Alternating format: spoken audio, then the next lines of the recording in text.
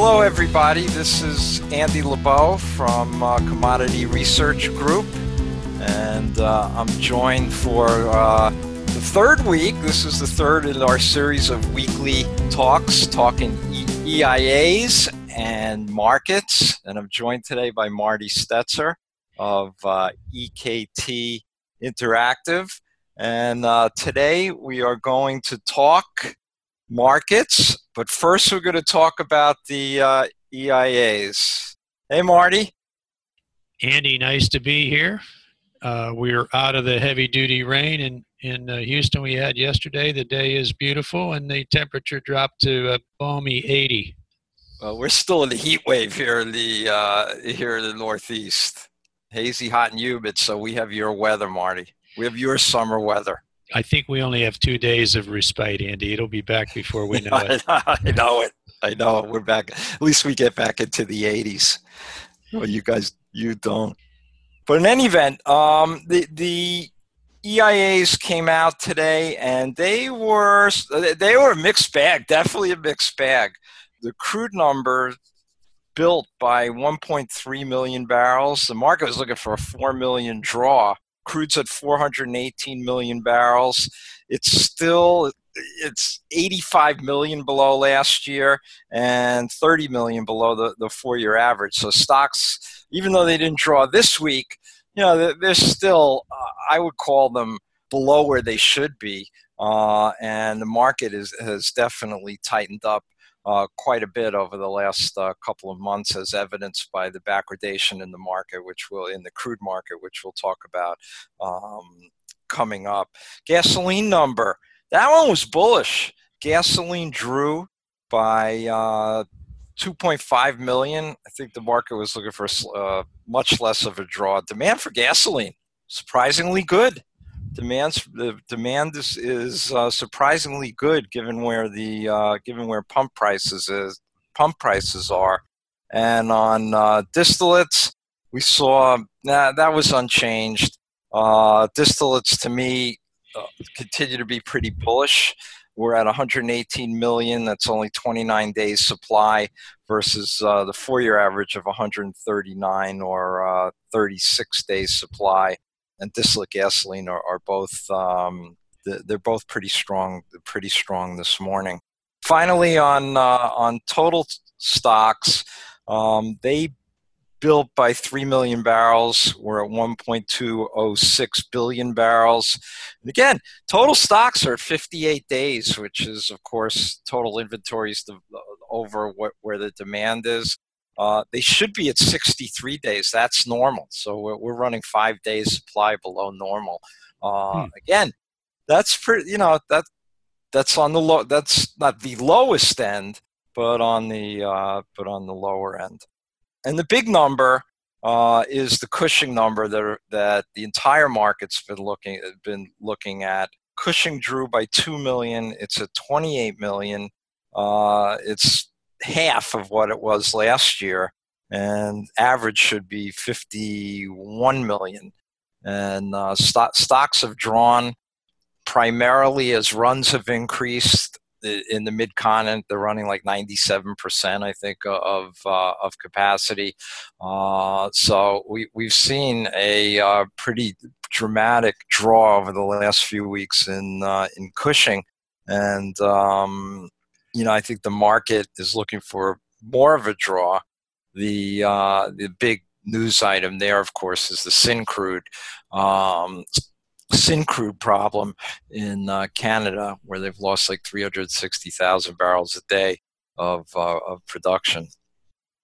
Speaking of Canada, Andy, I noticed the World Oil is saying that that could come back in the near future to offset, the continued declines in heavy sour crude from Venezuela, and a lot of it might be crude by rail. Is that what your understanding of that supply system is? I think it's going to have to be, really, Marty, because the pipe. There's still, if you look at heavy crude, heavy sour WCS is running like it's still $26 on the Cushing, which of course, yeah. So that's indicative of the lack of takeaway capacity. So it's going to have to be rail to get the WCS out. And Syncrude is running at a big premium now to WTI. I think it's 450 over WTI. It had been like 10 to 12 under before this. Maybe not that low, but before the problem, it had been at a pretty healthy discount. So yeah, it's going to have to be rail to get those barrels out. Rail is interesting for those of you who I'm sure have been in and out of Houston. If you've ever gone up the Hardy Toll Road, a gigantic rail line runs up the middle of the toll road on its way to the Intercontinental Airport. I was driving up to meet some clients the other day, and I think I saw the longest crude train yet. I timed it on my speedometer, and it was over 2.5 miles long. Oh my goodness! Sitting on the siding, evidently waiting. Couldn't tell whether it was full going south or empty going back, but it really brings it to life when you see something like that, trying to figure out how to move gigantic volumes of crude by rail. Right, and if you look at the logistics, there's the same problem obviously in the Permian. Which is running at its back. The Permian had rallied relative to WTI, and it's now back to 12 to 13 under. Again, I know we talked about this last week, Marty, but again, there's got to be, you look at the logistics, you look at rail, you look at trying to lock in a longer term deal, and producers may be somewhat reluctant to do that. So there's a lot of moving parts on distributing crude, and a lot of dislocation all over the place. So how are things going with our buddies in OPEC? Well, that is I'm sure they're feeling the heat today, as President Trump tweeted that OPEC should reduce prices, which is basically, the tweet means that Saudi should increase production. They've already told OPEC that in June they're producing 10.5 million barrels a day, and I think they've told the market they're getting up to 11 by probably by July. Trump wants them to get to increase by another million barrels a day to 12 million barrels a day. And Marty, I know that you have done a lot of work with the Saudis and worked in Saudi Arabia. So my question to you is, can they get up to 12 million barrels a day? And, is that sustainable? That's a very good question. I think we got the 12 million as their maximum capacity from the recent IEA report. One thing is to get there, as you point out. But more importantly, to sustain it, because at that point you're maximizing the, let's call it, stress on the reservoir, not so much worried about the piping and the pumps. That's pretty easy. But the Saudis have always had this very long-term view and do not want to affect the viability of the entire portfolio that they have on a short-term kind of a move. So it'll be interesting to see how they manage this request, again, this week's era in Twitter diplomacy. Right. I suspect they're not going up to 12 million. Right.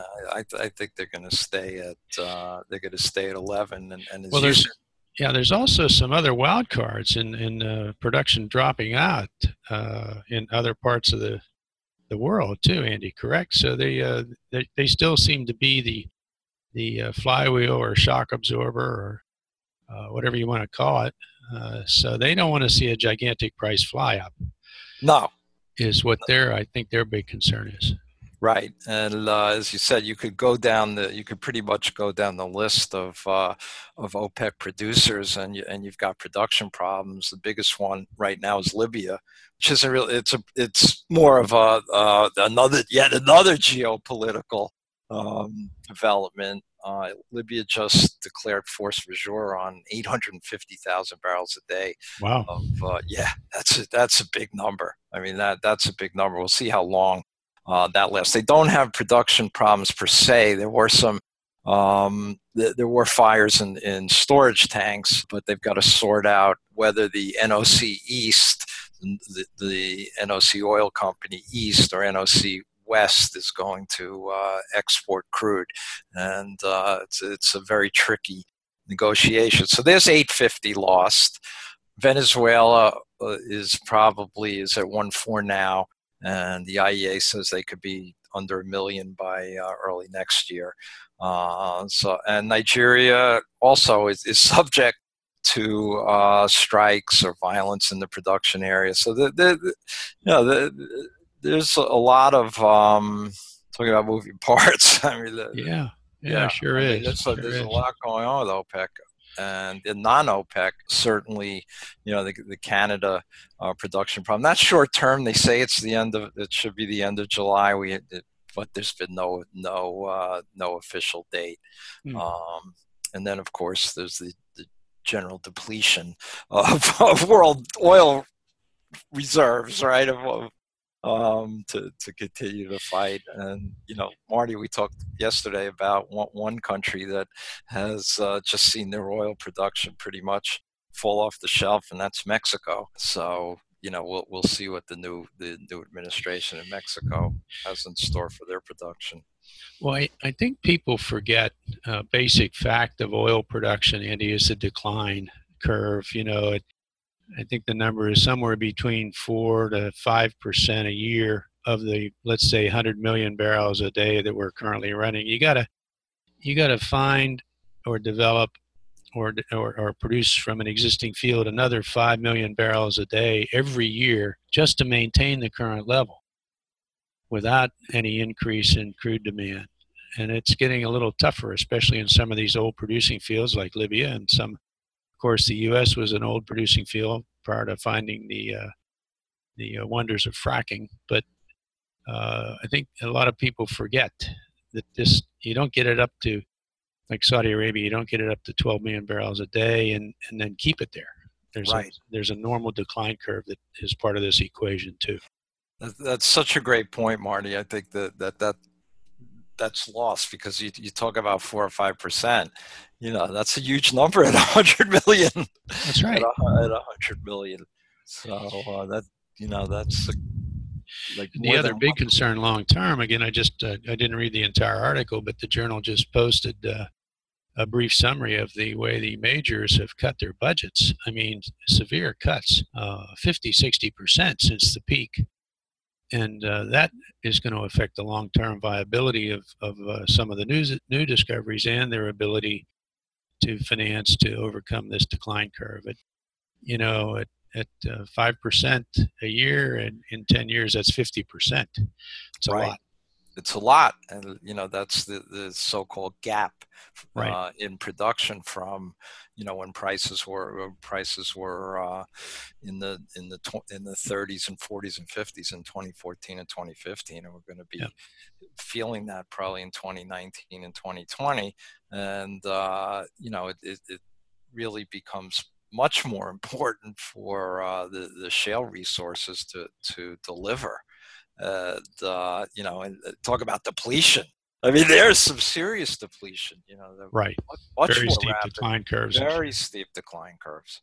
Yeah. Very steep decline curves. So these are all issues that obviously the OPEC, the Saudis, non-OPEC producers, majors, are continuing to grapple with, and it doesn't look like there's no.